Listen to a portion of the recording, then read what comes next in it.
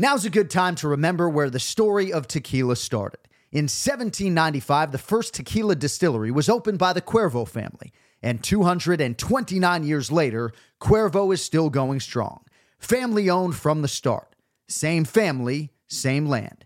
Now's a good time to enjoy Cuervo, the tequila that invented tequila. Go to Cuervo.com to shop tequila or visit a store near you. Cuervo, now's a good time. Trademarks owned by Beckley SAB to CV 2024, Proximo, Jersey City, New Jersey. Please drink responsibly. Another day is here, and you're ready for it. What to wear? Check. Breakfast, lunch, and dinner? Check. Planning for what's next and how to save for it? That's where Bank of America can help. For your financial to-dos, Bank of America has experts ready to help get you closer to your goals. Get started at one of our local financial centers or 24/7 in our mobile banking app. Find a location near you at bankofamerica.com/talktous. What would you like the power to do? Mobile banking requires downloading the app and is only available for select devices. Message and data rates may apply. Bank of America N.A., member FDIC. When you need mealtime inspiration, it's worth shopping Kroger, where you'll find over 30,000 mouth-watering choices that excite your inner foodie. And no matter what tasty choice you make, you'll enjoy our everyday low prices, plus extra ways to save, like digital coupons worth over $600 each week. You can also save up to $1 off per gallon at the pump with fuel points. More savings and more inspiring flavors make shopping Kroger worth it every time. Kroger, fresh for everyone. Fuel restrictions apply. San Antonio district judge resigns after a federal corruption probe. A former San Antonio, Texas judge goes to federal prison after pleading guilty to accepting bribes in exchange for rigging cases in his court. Angus McGinty committed the ultimate judicial sin. Why did you do it? I did it because I was foolish. Listen to How to Bribe a Judge on RevolverPodcast.com, Apple Podcasts, Stitcher, or wherever you get your podcasts. The John Anik and Kenny Florian Podcast. Gangsters, what's up, guys? John Anik, Kenny Florian. Oh, my God! You want a podcast? Great. So you have some audio on your website that nobody goes to. Here are your hosts, John Anik and Kenny Florian. Oh, it's your mother's favorite part of the week, right? The Anik and Florian Podcast, Monday, December 23rd, 2019, episode 230 of the Anik and Florian Podcast, and our final episode of 2019.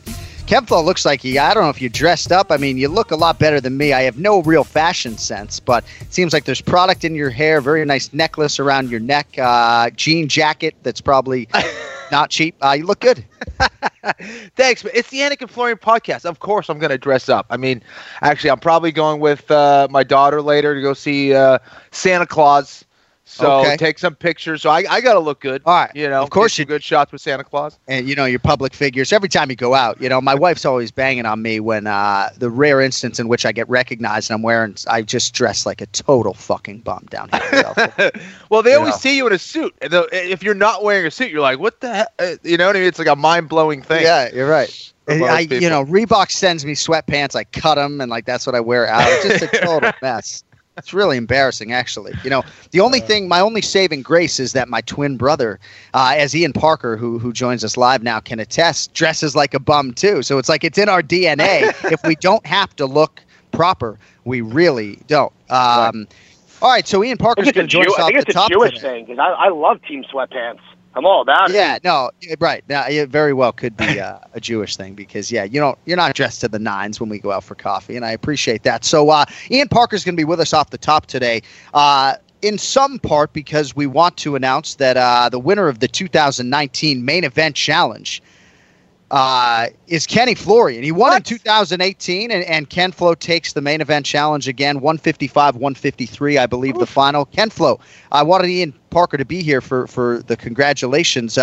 Outstanding job. You were in an early hole, obviously, a real big hole 3 or 4 months in against a lot of our listeners, and obviously you rallied and you win again, my man. I tip my cap to you. Thank you very much. Don't count out your boy who was down by a significant margin. Amazing. Early part of the year. Sure. And boy, did I come back. Boy, did I come back. We're talking 15 or 20 points early in the year. Ian, valiant effort out of you, obviously. You were neck and neck for the most part there with the flow. The only thing I'll say, right, and because I don't like to interfere with Team Anik's selection as Ian Parker as our head man. You're the front man. Might be Team Parker next year. I haven't decided what we're going to do with the little fucking bit that we play. But you got to go Charles Air Jourdain. If your main event challenge, life is on the line, right? It's a math equation at this point, Ian, right? I mean, how do you not go Charles Air Jourdain? Well, I'll tell you why. So, number one, winning with Pantoja put me within how many points? 1 point or 2 points, right? And then, but you also had Özdemir by decision, though. You had Özdemir by decision as well, right? So you got an extra point for that. Right. So here's the only thing that kind of sucked. I wanted to text you. I didn't think you were awake though to ask what the score was after the Özdemir fight. Here's the thing, because if Jourdain would have lost, okay, and Özdemir would have won by not unanimous decision, no matter what I did in the main event, I wouldn't have had a chance. But because Özdemir won by decision, having Frankie in the main event gave me an opportunity to win. That's the only thing. You know? So after Pantoja and Özdemir by decision, it was tied 153 apiece going into the main event. Fucked up, man. So you could have gone Korean Zombie round 1 knockout and thereby would have completed an epic comeback. So, but again, I digress. It was close. It goes to Ken Flo. I just think that if it is this close, right, because we were very fortunate for the sake of the main event challenge that it was this close in 2019. So next year, if it's this close, whoever's down, I mean, you got to really be in communication at whatever hour on the final day of the UFC calendar. And absolutely, I mean, you make a great point. I gave Frankie Edgar the opportunity. Ken, what do you got? And you make a great point as far as how Korean Superboy matched up against Air Jourdain. He has a tendency of just throwing down. The other kid, really tough kid from Canada, he likes to throw down as well. Ended up getting it done, and I squeaked out a victory. I'm not, I'm pretending like I'm cocky, but I snuck out of there with the win. It's a win. There's been a lot of winning for Ken Flo, fourth quarter 2019. Jiu-Jitsu podiums, the Anik and Florian Podcast Main Event Challenge. So as far as the punishment is concerned, right? So Ken Flo back in the day, 2015, lost the Main Event Challenge and owes me 4 hours of babysitting. He didn't make good on that. Last year, I think I owe Kenny a power hour, right? It's true. A lot of our listeners are like, can you guys start paying these things off? I mean, I certainly paid off one of these. The Vegemite sandwich was a forgettable experience, right? So we're going to throw out one punishment apiece, which leaves us with the stakes of the 2019 Main Event Challenge. So Ian and I have to make good on something. So we'll open it up to the listeners at Anik Florian Pod on Twitter, on Instagram. What should the punishment be for me and Ian Parker? We're not going to French kiss. Like, if you want me to peck him on the lips, and that's good enough, great. But if you have an idea as to what we should put ourselves through, feel free to chime in at Anik Florian Pod. But as far as the fight is concerned, because we do need to move on, Ken Flo, the Korean Zombie Chan Sung Jung by first-round TKO against Frankie Edgar. The fight lasted 3 minutes and 18 seconds.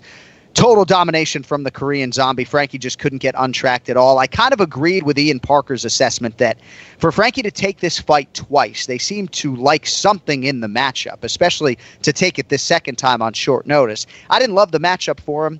I didn't think it would be this quick a fight, but it goes to the Korean Zombie. Your thoughts on the main event this weekend? I didn't love the matchup for him as well. I'm a big Frankie Edgar fan and a guy who has believed in him for a long time now, but I didn't love that fight, especially on short notice. I think Korean Zombie is one of those really dangerous fighters and has no regard for his own safety at all. He's willing to do whatever it takes to get you out of there.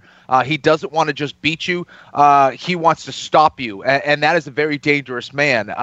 I think that he was pretty dominant early on. I just don't think that Frankie Edgar was able to get his footwork going enough to get out of harm's way. He was the problem when you fight someone like Korean Zombie is he is hittable, and you think, well, he's right there in front of me, and he does that to lure you into the pocket so he can just trade. And ultimately, he landed a big shot on Frankie. It was actually a pretty short shot that clipped him right on the chin. Frankie wasn't able to get his bearings in there, and Korean Zombie was just all over him because of it. Ian, what did you think of the Korean Zombie, and would you agree with my assessment that on any given Saturday night he can beat any featherweight in the world, including the new champ Volkanovski? Yeah, it's funny we go back to Frankie real quick. The question is, would Frankie have done... And I love Frankie Edgar. Obviously, I was really hoping he'd bring this home, but listen, he's a legend regardless. This was no easy task for him. And he got tagged early. You know, that's the thing. Frankie is susceptible to getting tagged early, and he did, and Zombie doesn't stop. But you know what? Would he have done better against Corey Sandhagen? I don't know. You know, but Zombie looked great. Listen, under his new coach, Eric, you know, he looked more composed, which I think we haven't seen out of Zombie. You know, Zombie's usually a little bit more wild, and he wasn't. His striking was just super crisp, and the power he carries that weight class, it's scary. And for a guy who's not overly active, like, at all, it just doesn't ever seem like that phases him like other fighters. I know we're talking about guys like Dominic Cruz that are special, that can fight once in a while. Zombie's one of those guys. And imagine if we saw an active, healthy Zombie, but now is he not getting eye surgery, right? So he could be out for a little bit, but he looked fantastic. And John, to your point, on any given night, if he lands on anybody in that weight division, lights out, you know, and that includes the new champ, Alexander Volkanovski, even though super tough guy as well, could eat some shots. I think a shot from the Korean Zombie just way different at that weight class. You know, I don't know the extent to which Volkanovski would be able to work volume takedowns in his wrestling against the Korean Zombie. I certainly think it'd be a fun striking engagement if those two were to collide. But I do think at any given time, the Korean Zombie feels like he's one win away in an eliminator type spot from getting that championship opportunity once again. So amazing to think what his career would have been without the military service. I know that's a popular sort of part of the narrative when it comes to his career, but it's hard to talk about it without bringing that up. Ken Flo, on the other side, Frankie Edgar, you know, I don't know if he'll be afforded the opportunity to make this quick turn and fight Corey Sandhagen January 25th at bantamweight. I think some people internally would probably advise against it. I mean, undeniably a future first ballot Hall of Famer, a legend, of course. But what do you think the future holds for the Iron Army's Frankie Edgar? You know, I just saw something. Oh, it said. So it does. It's confirmed. This is from Elias Cepeda. Frankie Edgar receives medical suspension, so he's off the UFC Raleigh card. But I don't know if that's because remember Derek Lewis made a quick turn, right? They can shorten those. They have a way of shortening those medical suspensions. But I'm glad you brought that up. So, yeah, it's tough. I mean.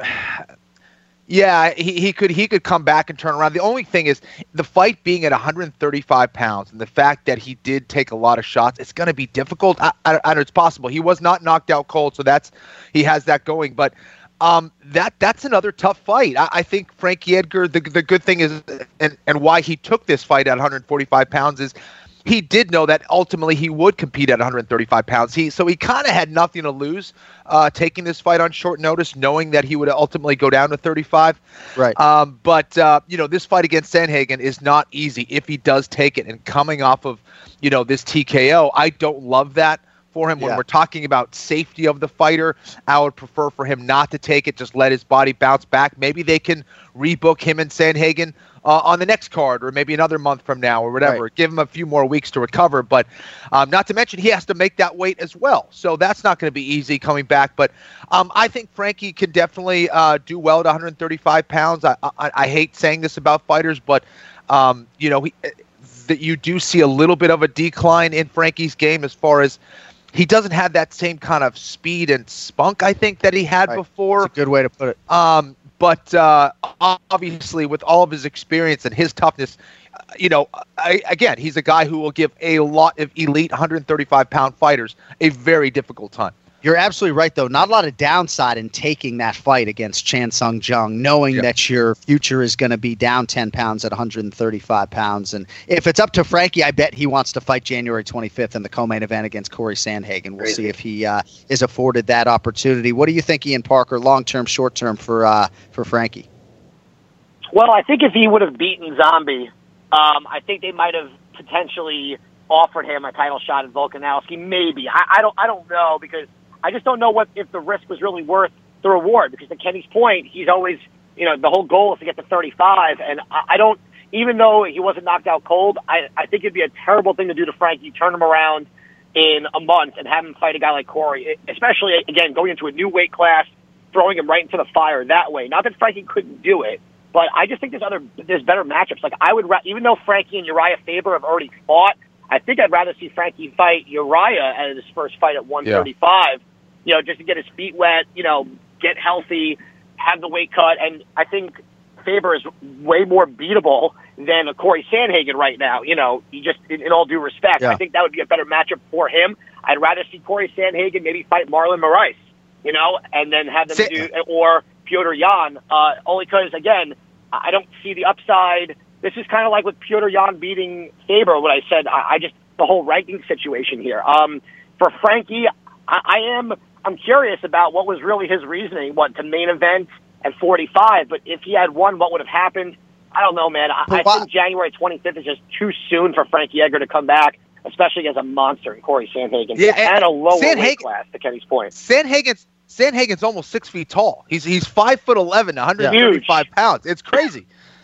Ian, I think you overstate the risk a little bit, though, for Frankie, right, as we sort of outlined. And I don't think in any way, shape, or form he was going to be afforded a championship opportunity. Even if he had upset the Korean Zombie, he wouldn't leapfrog the consensus greatest featherweight of all time, Max Holloway, and take away his likely immediate rematch. And Frankie just fought for the featherweight belt at UFC 240. So I think they've given Frankie a lot of opportunities. Obviously, he's maximized a lot of them. Some recently he hasn't. But, yeah, total legend. And Kenny, maybe – you know, who knows with the travel, right? I mean, if you really want to look at this big picture, it was just traveling really far for maybe a mid-training camp sparring session that didn't go particularly well, right? If you chalk it up to that, it's really not that big a deal, you know? I don't know. We'll see. We'll see what happens with Frankie Edgar, but congrats to the Korean Zombie. Very much a featherweight factor now, and I think he'll probably fight for the title at some point in 2020. We shall see. Ian, we'll start with you on the co-main event. Volkan Oezdemir, Alexander Rakic, obviously an entertaining fight.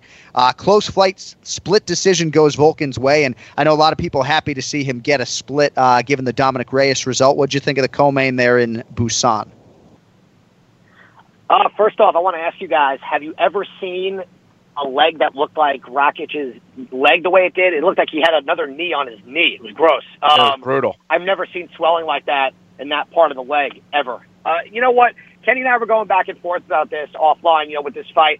Again, this is what I thought was going to happen. I kind of, after seeing what Johnny Walker with all the hype against Corey Anderson, someone in Oezdemir who's had a lot of experience, fought top guys, a smart fighter, you know, after the first round, just kind of got his rhythm, just was first. And you know, Rakic isn't done. He's young. He could come back, obviously, but this was great for Volkan Oezdemir to not be used as essentially a gatekeeper. You know, beating Latifi in a performance of the night the way he did and beating a highly touted prospect, it kind of gets him back into the top part of the division where I think he does belong. And, you know, Kenny and I were joking about how we were surprised each one took him based on the hype train, but there was just something about it. There's just something about experience when you get to a certain level of division that can't be discounted. And this fight really proved that. So I was happy for Volkan to get the split as well. I thought he had rounds 2 and 3.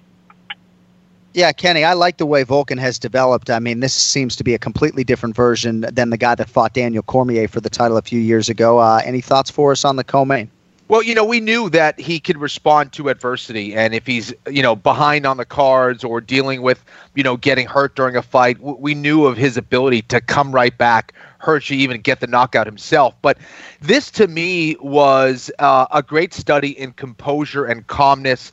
Oezdemir just seemed like, you know, even if he wasn't doing great in the round, it almost seemed like he was winning the round just based on his ability to continue to move forward. He was picking away at that leg. And, you know, it just seemed like he was going to, or was in control of that fight. I agree with was that. Heading to win that by decision, even though Rakic was really landing some big shots. I think that for Rakic, I think the difference was composure. He wasn't as settled during the fight. He seemed to be nervous. He was a little jittery out there. And Oezdemir just seemed to be very calm and composed and was landing the right shots at the right time. And this was a huge win for him. I think Rakic showed a lot in this fight as far as his potential as a fighter. Yeah. I think experience and composure really was the difference in this one. He will be back stronger. I think he'll be back sharper. I definitely think he's still someone to watch, but I think just the fact that Oezdemir has been in there with guys like Daniel Cormier, that counts for so much. When you get a fight against someone like that and you get a few rounds under your belt, you're going to learn a ton as a fighter. And Reyes and Latifi and everybody else. Yes. And I do like Rakic's frame for this division. Think he's got a lot of ability. I like that he goes for it early, or seems to a lot of the time. All right, Ian, anything else on this Korea card before we put it to bed? Charles Air Jourdain and Doo-Ho Choi in the fight of the night. Obviously, the flyweights, Alexandre Pantoja with a big knockout against Matt Schnell to put himself back in contention. Any closing thought on Korea before we move it along, kid? No, just I will tell you, it was pretty challenging to stay awake. Didn't go to sleep early, stayed up. I fell asleep at 4 o'clock in the morning, and that was tough. Oh. Yeah, I woke up early to watch. The card was actually a really exciting card. Yeah, I woke up early to watch the main card, but more often than not, I'm up around that time. But 2 a.m. Eastern prelims weren't happening. Ken Flo, did you just watch it after the fact? That would be tough for the West Coasters, I would think. Yeah, I happened to get up. I think I had to take my dog out really early, so I was like, you know what? The fights are on. So I watched, I think, the last 3 fights at 5-something in the morning. Yeah. All right. Well, a good show and good moment there for the Korean Zombie there in Busan. Seemed to be a pretty electric atmosphere. And that puts to rest 2019 for the MMA leader. I think it was 41 shows, more fights than ever before. Nod to everybody, all the fighters. Just an incredible year and output, and we are going to pay it tribute. The 5th annual AFPA Awards. If you don't know, it's the Anik and Florian Podcast Awards. I think TJ came up with AFPAs. So 5th annual AFPAs are going to be Monday, January 6th. So we got 10 categories, and we're just going to rifle through some of these categories, try to get some loose nominations out there, and we'll have 2 weeks to determine the winners. But this is always an exciting time, and this was obviously a huge year. Let us begin with Rookie of the Year, boys. And this is a little bit tricky because the fighter must have debuted in the UFC in 2019. So had a lot of talent come into the UFC fourth quarter of 2018. Guys like Sadiq Youssef not under consideration here. So Rookie of the Year in 2019, Ken Flo. And any names come to mind in terms of your nominations? Well, I got to say, Jair Rozenstruik has to be the guy. Not only did he officially make his debut in 2019, which is kind of crazy considering he just knocked out Alistair Overeem, but he went undefeated for the year, won a huge fight and a comeback win over one of the biggest stars in UFC heavyweight history in Alistair Overeem. And the fact he was able to get it done in that manner, in that kind of violent manner, I think he's got to be the leading candidate right now for me. Yeah, you got to think, Ian, that if there was a true voting body and you had to determine this based on a specific criteria, 4-0 for Rozenstruik kind of distances him from the competition. I would make a nomination for Greg Hardy, big picture, even though he went 2-2 with 1 no contest, right? If your criteria is a guy making his debut in the UFC and you're looking at upside, or I don't know, I'm just saying the guy made 5 UFC starts in 2019. He won 2 of them. There was obviously some controversy. There was inhalers and no contests and a bunch of bullshit, but I don't know that I like Rozenstruik's ceiling exponentially more than I like Greg Hardy's right now. I'm just saying. I know he's got much more kickboxing chops and potential. Ian, a couple other names I'll throw your way. I know you brought up Cyril Gana off air, 3-0 in the UFC. Grant Dawson, a guy who I think deserves a nomination, 2-0 there out of Missouri. Crone Gracie lost a fight. Felicia Spencer lost a fight. I think Viviane Araujo, 2-1 in the UFC, just lost a fight to Jessica Ai. Ben Askren, 1-2. Amanda Hebos, I think, is a worthy nominee, 2-0. That's a name I was going to throw out there, absolutely. So what do you think? I mean, am I missing anybody for Rookie of the Year, kid? No, I mean, honestly, I think there's such a difference between a Rozenstruik and then even a guy like a Chase Hooper type of thing, or even like a Gana, only because I think when it comes to the Rookie of the Year, obviously it's hard to find guys that literally debut in 19 and have such a huge impact. And no one other than Rozenstruik, I think, really checks up all the boxes to where he is to date. And now, on top of that, let's even throw out there who he's got coming up on his calendar in Francis Ngannou, So there's no one else out of all the names we listed. Granted, all great names. They've all done their job. Awesome debuts for the year. I think Rozenstruik is the unanimous one. Not that we're giving away the award right now, but in this category, no one else is anywhere near him and what he's done in this year.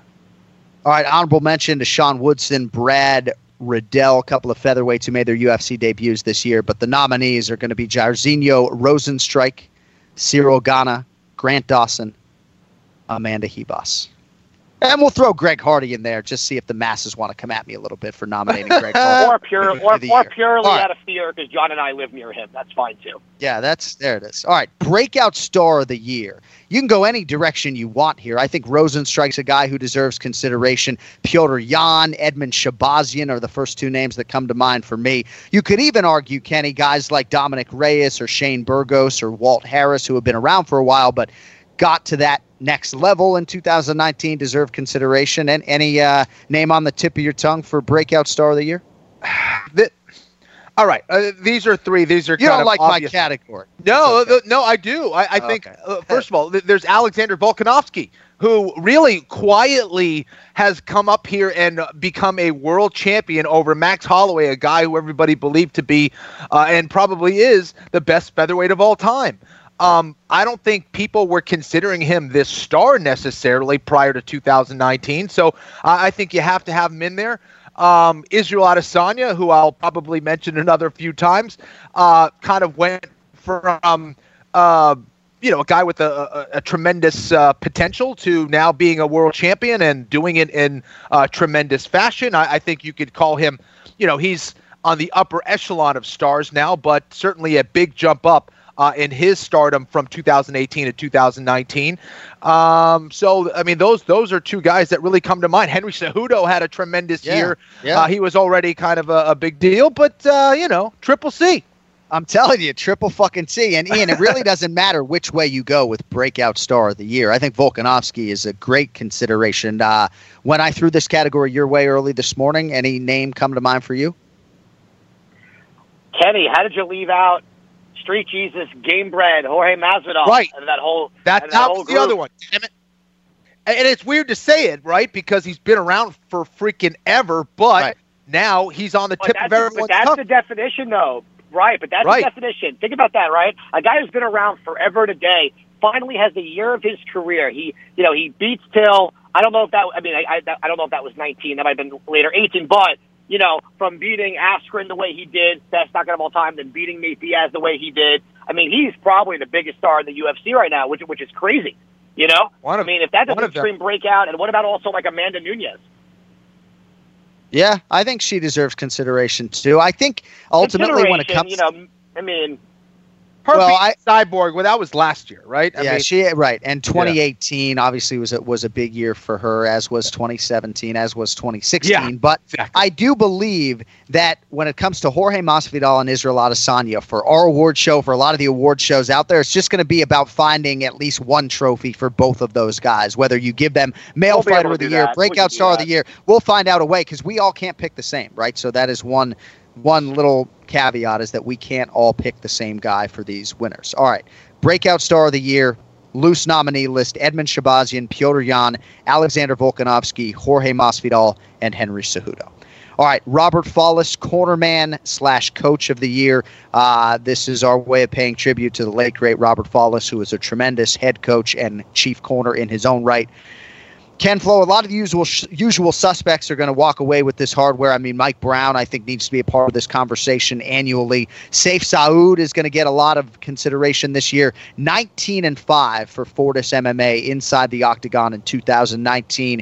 And Eugene Behrman from City Kickboxing, I think is going to be neck and neck with a lot of guys when it comes to the coach of the year. Ken Flo, we'll start with you. Our Robert Follis cornerman of the year for 2019. Who's the early lean go to? For me, I'm always looking for people that are doing things a little bit differently. And when they come from a remote place like New Zealand, for me, Eugene Behrman has done tremendous work. I also like his philosophy of just really solidifying the fundamentals and understanding that it is this long process of learning. Don't just give them all these fancy tools that they don't know how to use. He's really big into creating a system that takes time to learn, that's really very much rooted in fundamentals, conceptual framework of how to strike properly, doing it safely, doing things in a different manner. To me, that separates him from the pack.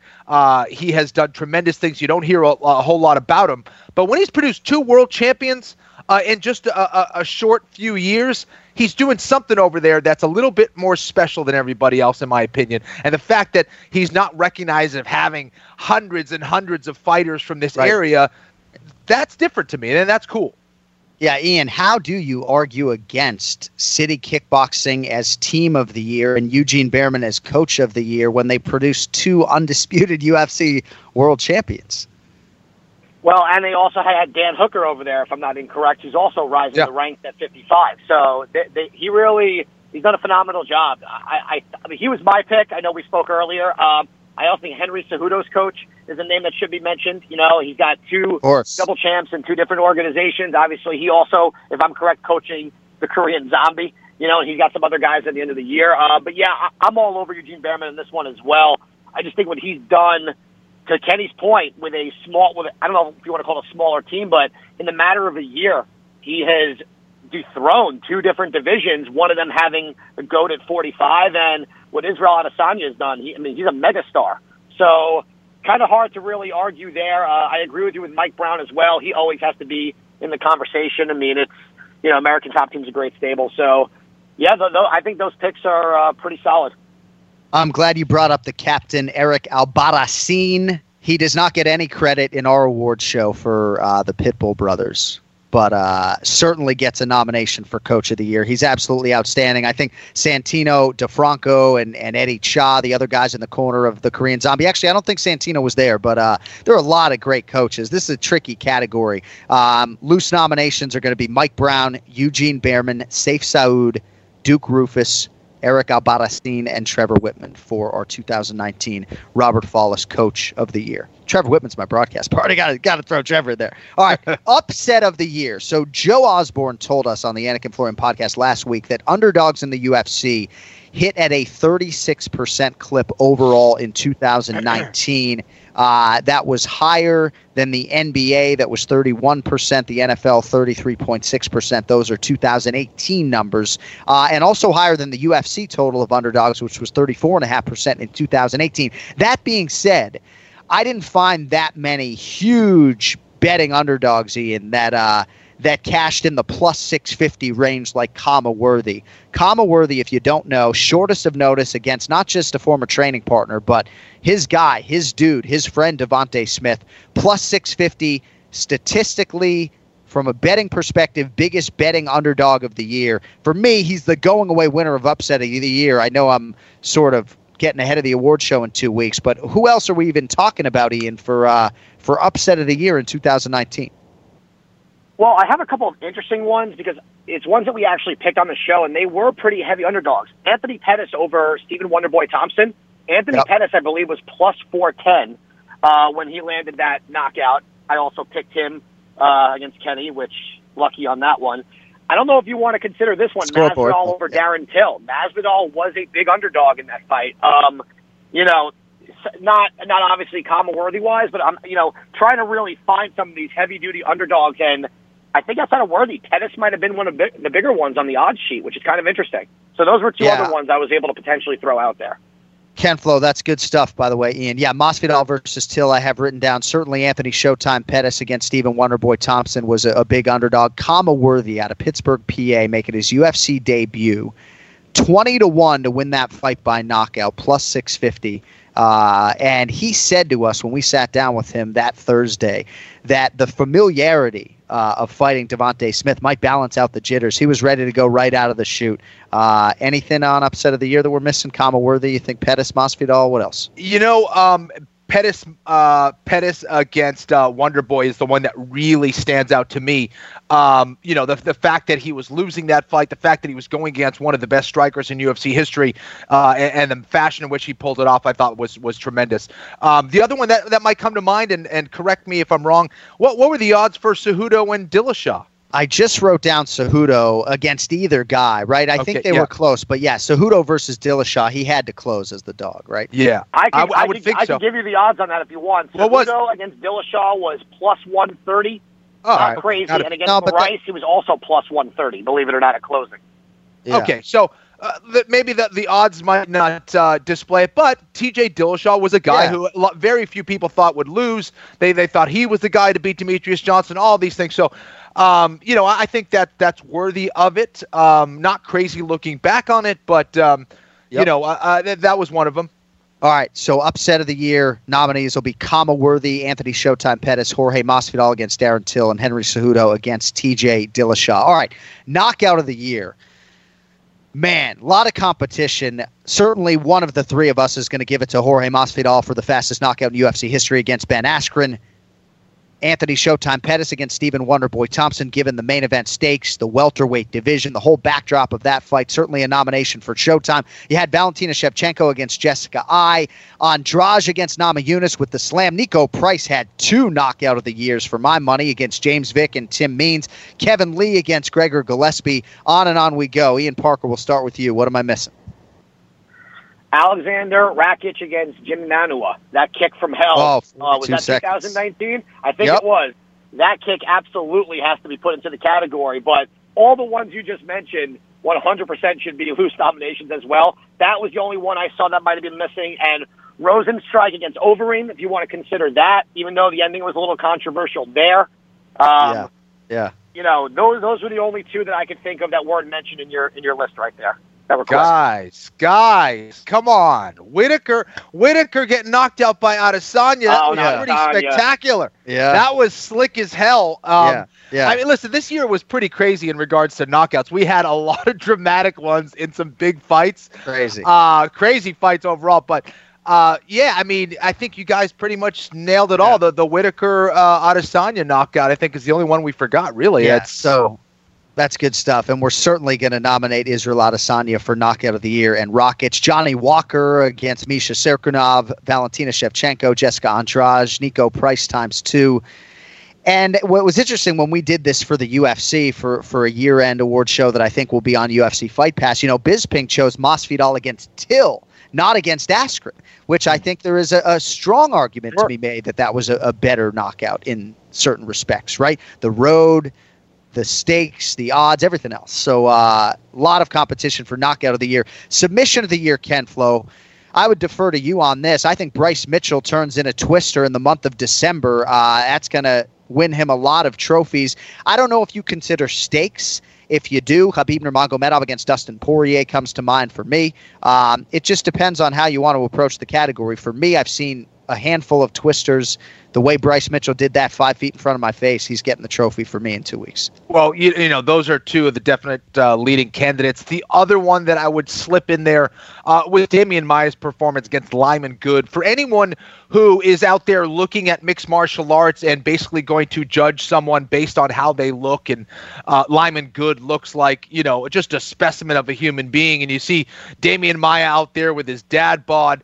That's what the martial arts was all about, and you can't underestimate anybody. He went out there, ran across the octagon, jumped on his back, submitted him with the rear naked choke. I think it was maybe from the standing position. I don't know if they went back, but it was just tremendous. That's the other one that I would just throw in there. But it's going to be hard to beat Bryce Mitchell. It certainly is. Ian Parker, Fight of the Year. I feel like Kelvin Gastelum. Wait, John. I got one more for submission. Can I throw one more out there? Yeah. Sorry.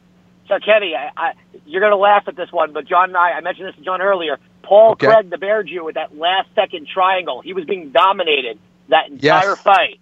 I think even the first 2 rounds might have been 10-8s on him, and with 1 second left to get a triangle and to get the tap, I think that deserves a loose nomination. What do you guys think?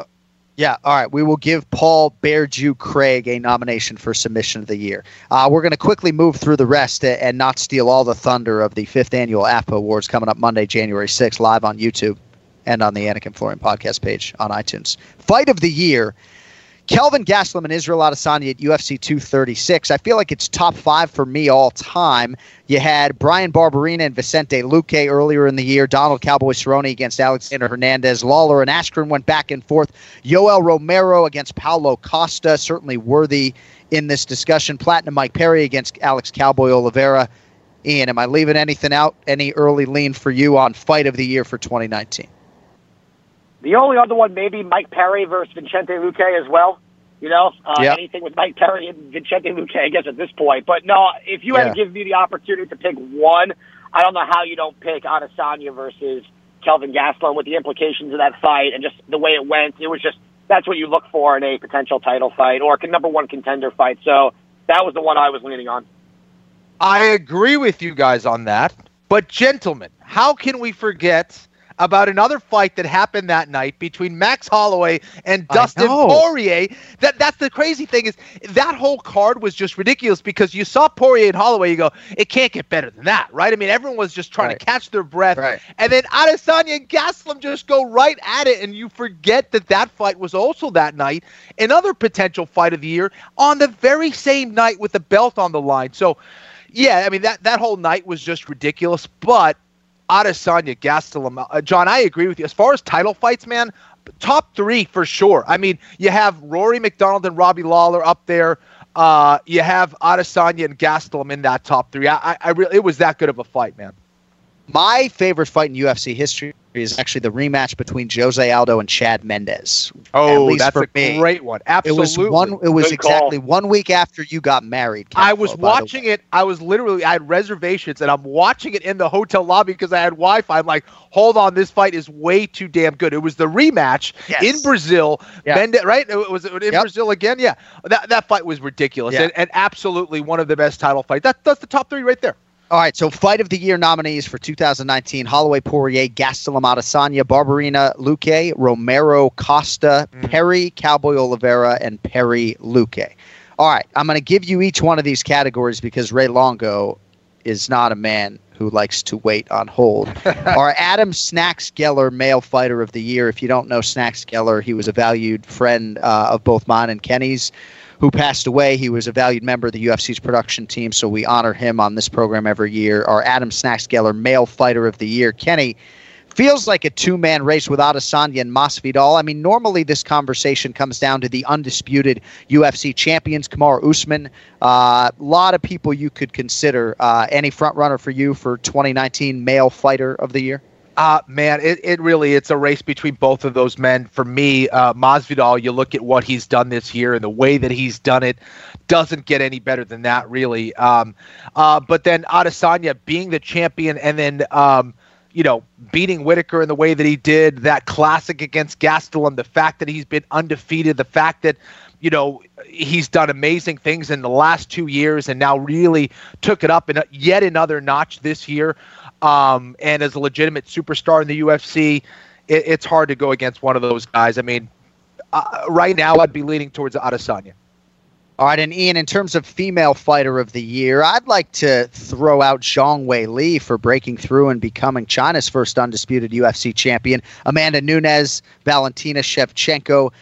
Anybody else I'm forgetting for female fighter of the year? I don't think so. I think it's kind of hard. Anyone other than that, I think you named all three. Those are the three, and I think Amanda's going to lead the way there. All right, Ian, before we let you go, we've had a category in the past called Hottest Male Fighter, okay? And this is some people get a little bit offended. It's a looks competition. We're trying to come up with the most attractive male fighter. We don't do this for women, I think, for obvious reasons. I gave it to Tyron Woodley a few years ago. I think he's a very attractive man. Does Ian know he can't vote for me because I'm retired? That's right. I was just going to ask. Are commentators and retirees involved in this? Yeah. No. So, Kenny, obviously, that's the first question our listeners ask. I mean, how could you not? I mean, maybe we'll name it the Kenny Florian Hottest Male Fighter Award. But anyway, let us know at Anik Florian Pod if you're either offended, if you like the category, or if you have a nominee. And we will let you know 2 weeks from today who is our 2019 award winner for Hottest Male Fighter. Those AFPAs will be sent in the mail, by the way, to all the winners. All right, Ian Parker, great stuff all year long. Main Event Challenge might get a few tweaks next year, but the plan right now, I mean, I got to talk to Kenny offline, but the plan right now is to bring you back as the guy. And, I think you've certainly earned your seat. I appreciate that. I'd love to be back. And, it was a great competition. Came down to literally a 5 o'clock in the morning situation, which, it would have been cooler for a different card to end it on the year, but it was awesome. It was an honor. Kenny, you're the man. John, I appreciate it. TJ, but other than that, it's been an honor. The duck, Ian Parker. Great stuff, buddy. Thank you. The duck or the dick? Duck. You're right. Duck. Sorry. I make one comment all year. I get it. I'm the dick. No, I'm just kidding, TJ. I love you. Your production, TJ, I will tell you, your quality, amazing. You're the man. And I appreciate of all the duck sounds, you at least gave me one that wasn't too weird. It was a pretty quality duck situation there, so I appreciate that. Can we hang up now? Yeah, TJ, you call the shots. You can hang up now. All right, bye. Oh, man. It's just crazy. Like, my twin brother really thinks Ian sounds like a duck. All right, today's Ray Longo Minute is brought to you by Oddshark.com. Oddshark is your source for the latest odds from leading authorities, expert editorial content, and detailed matchup picks with expert in-depth analysis for each game. Their free statistics, numbers, and trends will help you make the sharp picks on game day. Head over to Oddshark and start playing like a shark today. Oddshark.com. Don't forget that second S. And, man, could I use all the help I can get when it comes to the National Football League right now. I am just cold as ice. Actually, not a bad 3-1-1 in the Super Contest, but let's just say for my wife, if she's listening, there aren't going to be that many withdrawals from the sportsbook in 2019. All right, let us now get to Raymond Peter Longo, the Ray Longo Minute. It's now time for the Ray Longo Minute. I want you to punch a hole in his fucking chest. That's what I want. The Ray Longo Minute. Starring Ray Longo. The John Anik and Kenny Florian podcast.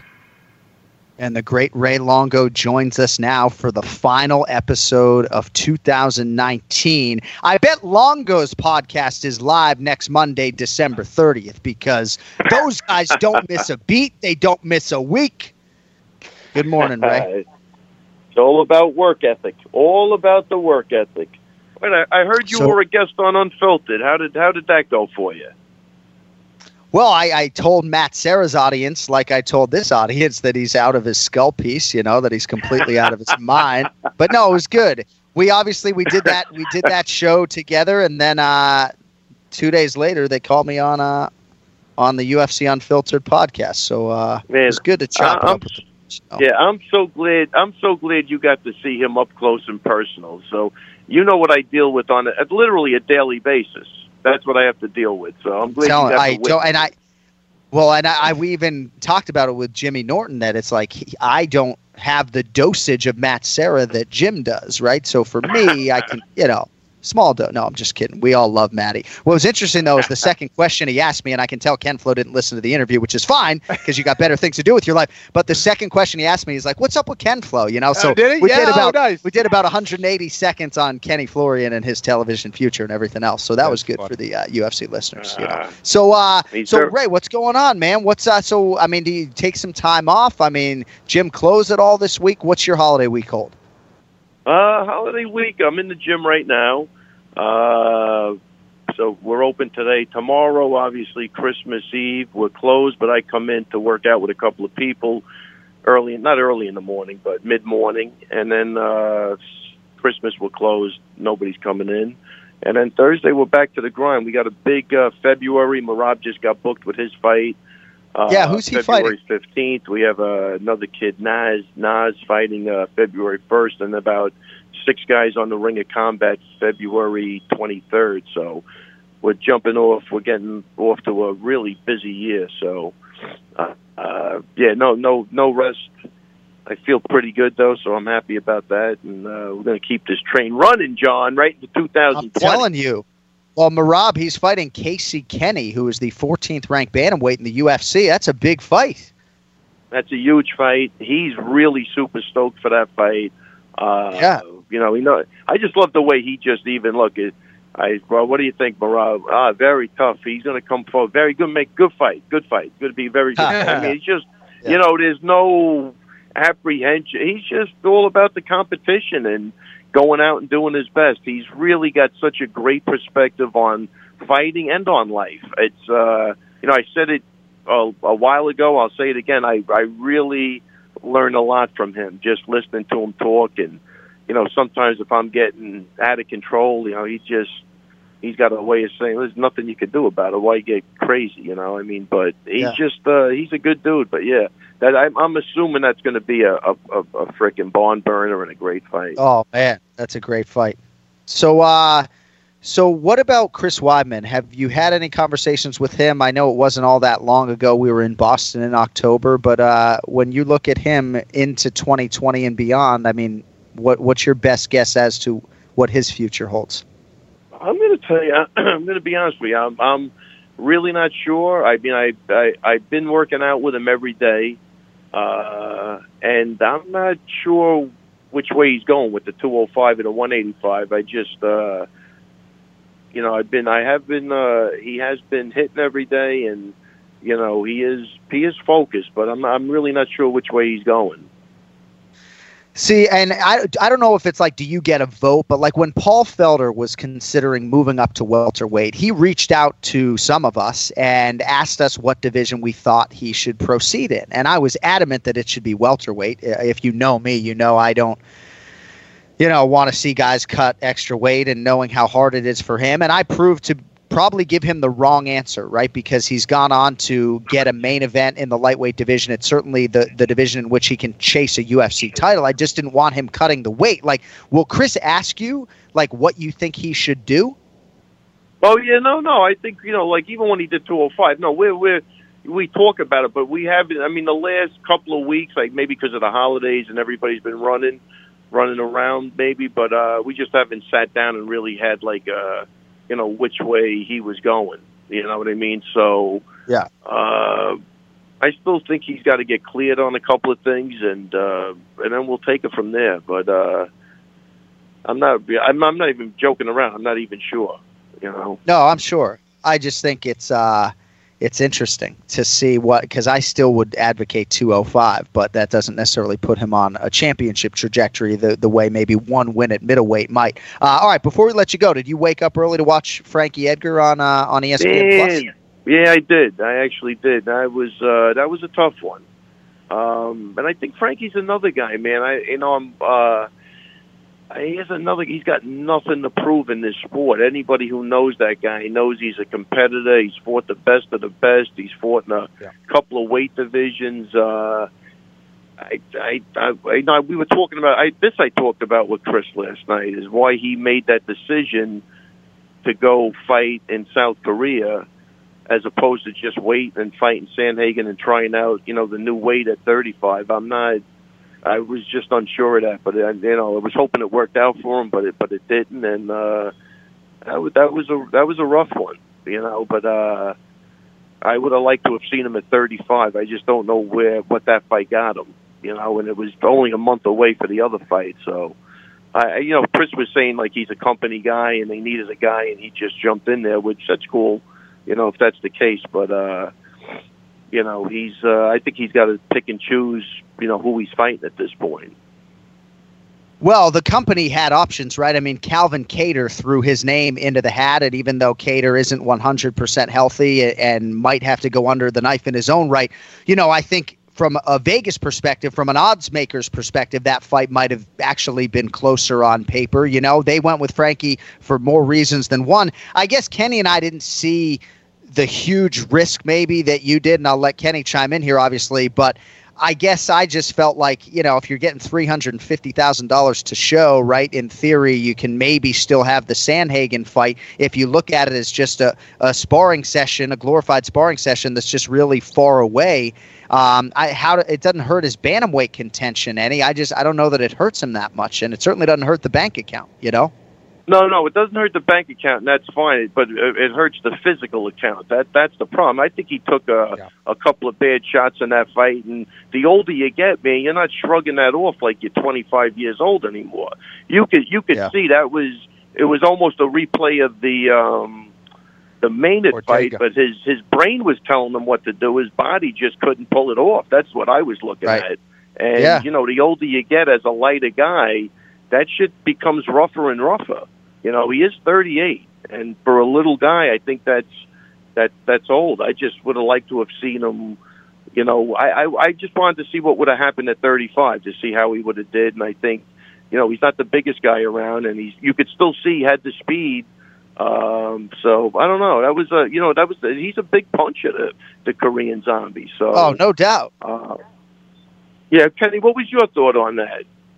Yeah, I think that as far as taking the fight, he had nothing to lose because he knew he was going to go down to, 135 pounds. But I agree with you on the physical account. As far as taking on a big, heavy-handed fighter in Korean Zombie, he did have something to lose in that regard. And, people always say, well, Frankie's, he's only been knocked out by Ortega. Yes, that's true, but he has had a lot of fights. He has one of the most, if not the most amount of octagon time. Yes, right? Hours upon hours. Yeah. Hours upon hours. So just because you're not getting knocked out doesn't mean your body isn't taking damage. And you talk about, as far as the training and all that stuff. So, yeah, it was a tough one, Ray. I think that, a lot of times you take certain risks, especially when money's getting thrown at you. You feel like, I can go in and make, over $1 million in, a month's time. That's pretty attractive for a lot of guys. And, yes. Frankie's one of those guys that deserves all that money because of what he's accomplished in this sport. But 100%. It's hard to see a guy like a Frankie Edgar get hurt like that at this stage of his career. And, he's definitely at the end of it, but in Frankie's mind, with all of his pride, I know he's chasing that belt at 135 pounds, and you know what? He just might get it. I just hope that he takes that safe route to that belt. Yeah, no, that was really like kind of my point. Just like again, nobody knows anybody's money situation, and you're right. To make $1 million in a couple of fights is good money, but like again, I'm just what it is. I think as I get older, I'm being more. Trying to be more protective because I realize how important health is over money, and it really is. 100%. I mean, it's just like it's a cliche, but there's guys that lose their health that would sacrifice any amount of money that they had. These are millionaires that would give it all just to be healthy again, and that's where I'm kind of coming from. And sometimes you don't see it when you're in your 30s. You hear it, but like I don't know. I'm at that point now where that's like my number one priority. And again, it's two totally different things. But, this is a vicious sport, man. It is unforgiving, and the damage you really have to be careful about. And look, I deal with it over here too, you know what I mean? So it's, you can't, obviously you can't make these guys do anything they don't want to do, but I just thought he had a nice fight with Sandhagen. It was a month away, unless they threw him like that extra money to get, to go to South Korea that's not a, it wasn't like he was going to Vermont to fight, Of course. That was against him too. I think there was just a lot against him, against an up and coming guy who throws hard. And I don't know. I mean, I wish it would have worked out for him because everybody loves Frankie. It just, I don't know. I mean, an extra couple of $100,000 at the end of the day, it sounds like a lot of money, but if it might not be. Right. And can I say this, Frankie Edgar? Don't you cut your hair for anybody? I like the extra lettuce. I like the extra lettuce. Yeah. that was a new look. Too. I think it looks good. That's awesome. Yeah, that was the other thing too. The size difference looked huge in there. Like I think Frankie was already preparing for 35, and he was on his way down, and probably staying low. So I think he looked even smaller. And I don't know if that was just me or I might be imagining that, but I think he was, he was a month away. He was probably watching his diet. He just looked like he gave up a lot in that fight as far as size. Yeah. Also, I got to say, I remember the first time I met Korean Zombie.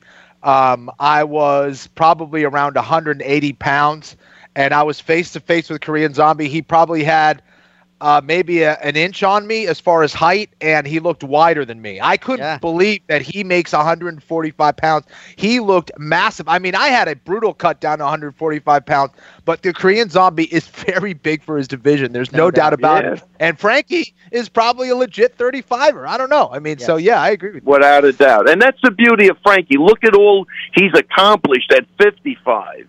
Yeah. And in the fights, the guy is incredible. But I just hope he makes the right decisions because we know he's a warrior. We know that guy loves to compete, and again, his speed looked good. He ran into a couple of counters that that didn't work out for him. But I mean, you could still see he was booking. So he's got a tough room over there too. But Mark's got a lot of talented guys, so the sparring sessions have to be brutal too. Yeah. So I think all of that has to be taken into consideration. Well, we just want to let you go and wish you Merry Christmas to you and the entire Longo family, to all the girls and all your dependents out there and everything else, buddy. We appreciate having you along and we're taking next week off. So the check is in the mail, as they say, and Happy New Year if we don't talk to you. And I want to thank you guys from the bottom of my heart. I love the both of you. Hope you have a healthy, happy holidays with your families. Merry Christmas to both of you. And let's come out of 2000. Let's go into 2020 swinging for the fences, Kenny. Let's go. Let's go. Let's do it. I was actually thinking about a lazy 2020 and then hitting real hard in 2021. I'm trying to be realistic, you know. John, let's come out swinging because I might not be here in 21. So can we get through 2020 first? Stop. Well, dude, like parenting is just so fucking hard. Like if you're a parent out there, just God bless you, man. Brutal. You know, that's all I'm gonna say. You know, absolutely brutal. I empathize with you. Thank God I'm past that now, but I don't know if it gets much easier when your kids get older because you know the saying, little kids, little problems, big kids, big problems. It's It's always something. It is. It's always something. You'll never have a good night's sleep again. You're always going to be worrying about something. Each kid's like a 5-round war, John. It is. And I'm not that mentally or physically tough to begin with. It's a real fucking struggle. No, listen. Honestly, nothing. I mean, to do it right, nothing is tougher than parenting your kids. Nothing. Tough. Yeah. All right, buddy. Well, have a great week. Have a happy holiday, and we'll talk to you 2 weeks from today, okay? Awesome. And have a happy New Year, too, if I don't talk to you. Thank you, buddy. You too. Merry Christmas. Merry Christmas, guys. Take it easy. There he is, Raymond Peter Longo, every week here on the Anik and Florian podcast. I think it's tough, Kenny, these fighters, and I'll sort of close on this, late in career, right, when the money traditionally is as good as it's ever been, right? For Michael Bisping, hey, if I just make this quick turn and if I just make weight in China against Kelvin Gastelum, I can bring my family, $500,000 or whatever it is. And I just think late in career when the money's good and you have dependents and your kids are getting older, you sit down with your wife and you say, look, I make this fight in Korea. I was scheduled to fight this guy once before. I'll come home with $400K and maybe I can fight Corey a month later. It's like I don't know. I feel for these fighters, especially the ones who have big paydays late in career. It's like you want to strike while the iron's still hot. Well, that's it, right? I mean, you have these opportunities. These are things that passed you by early on in your career. You're being offered these things where you can make a ton of money in a short amount of time. It's hard to turn those things down, especially when those opportunities don't come around all the time. You only have a certain amount of time to compete at the highest level. It's hard to fault Frankie for taking that. But, this is a guy who really has done it all already. I hope he gets paid a ton more money. It's just, these likable guys like Frankie Edgar, these legends that have been around, you just don't like seeing him get hurt. So I think that's more where we're coming from more than anything else. But Frankie will be back. He'll be tougher than ever. And, we always wish him the best. It's a tough thing for any professional fighter. That's what you're working your whole life towards, and you're getting offered that money. How do you say no? Yeah, I mean, and this is not any grand proclamation about Frankie Edgar and whether or not he can get back on a championship course at bantamweight in the UFC, because that is entirely possible. I just know for you, right, your back intervened, obviously, but for you, largely, if you were not going to be fighting for titles, you weren't going to stick around, So. All right, that's going to do it for this week, and that is going to do it for this year. Thanks to everybody for listening. Don't forget the new YouTube channel is live. It is Anik and Florian Podcast. It is not the UFC on Fox YouTube channel, so subscribe and watch, and hopefully we'll have plenty more content pushed out for you in 2020. Thanks to TJ DeSantis for all the hard work, for Ian Parker, Ray Longo, Ken Flo, John Anik saying so long for now. We are back Monday, January 6th after the bye week 2020, and we will bring to you the 5th annual AFPA Awards. Until then, have a great week. Happy Hanukkah. Kwanzaa, Merry Christmas, whatever applies. Love y'all. Take care. Don't text and drive. Yo, fucking later.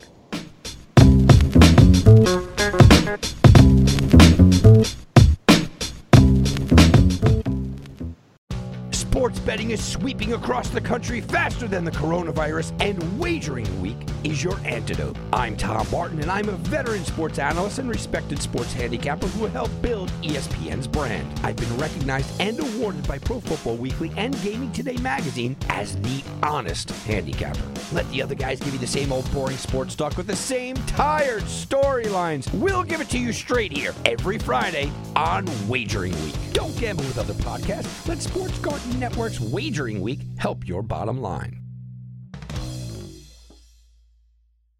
Now's a good time to remember where the story of tequila started. In 1795, the first tequila distillery was opened by the Cuervo family, and 229 years later, Cuervo is still going strong. Family-owned from the start. Same family, same land. Now's a good time to enjoy Cuervo, the tequila that invented tequila. Go to Cuervo.com to shop tequila or visit a store near you. Cuervo, now's a good time. Trademarks owned by Beckley SAB to CV 2024, Proximo, Jersey City, New Jersey. Please drink responsibly.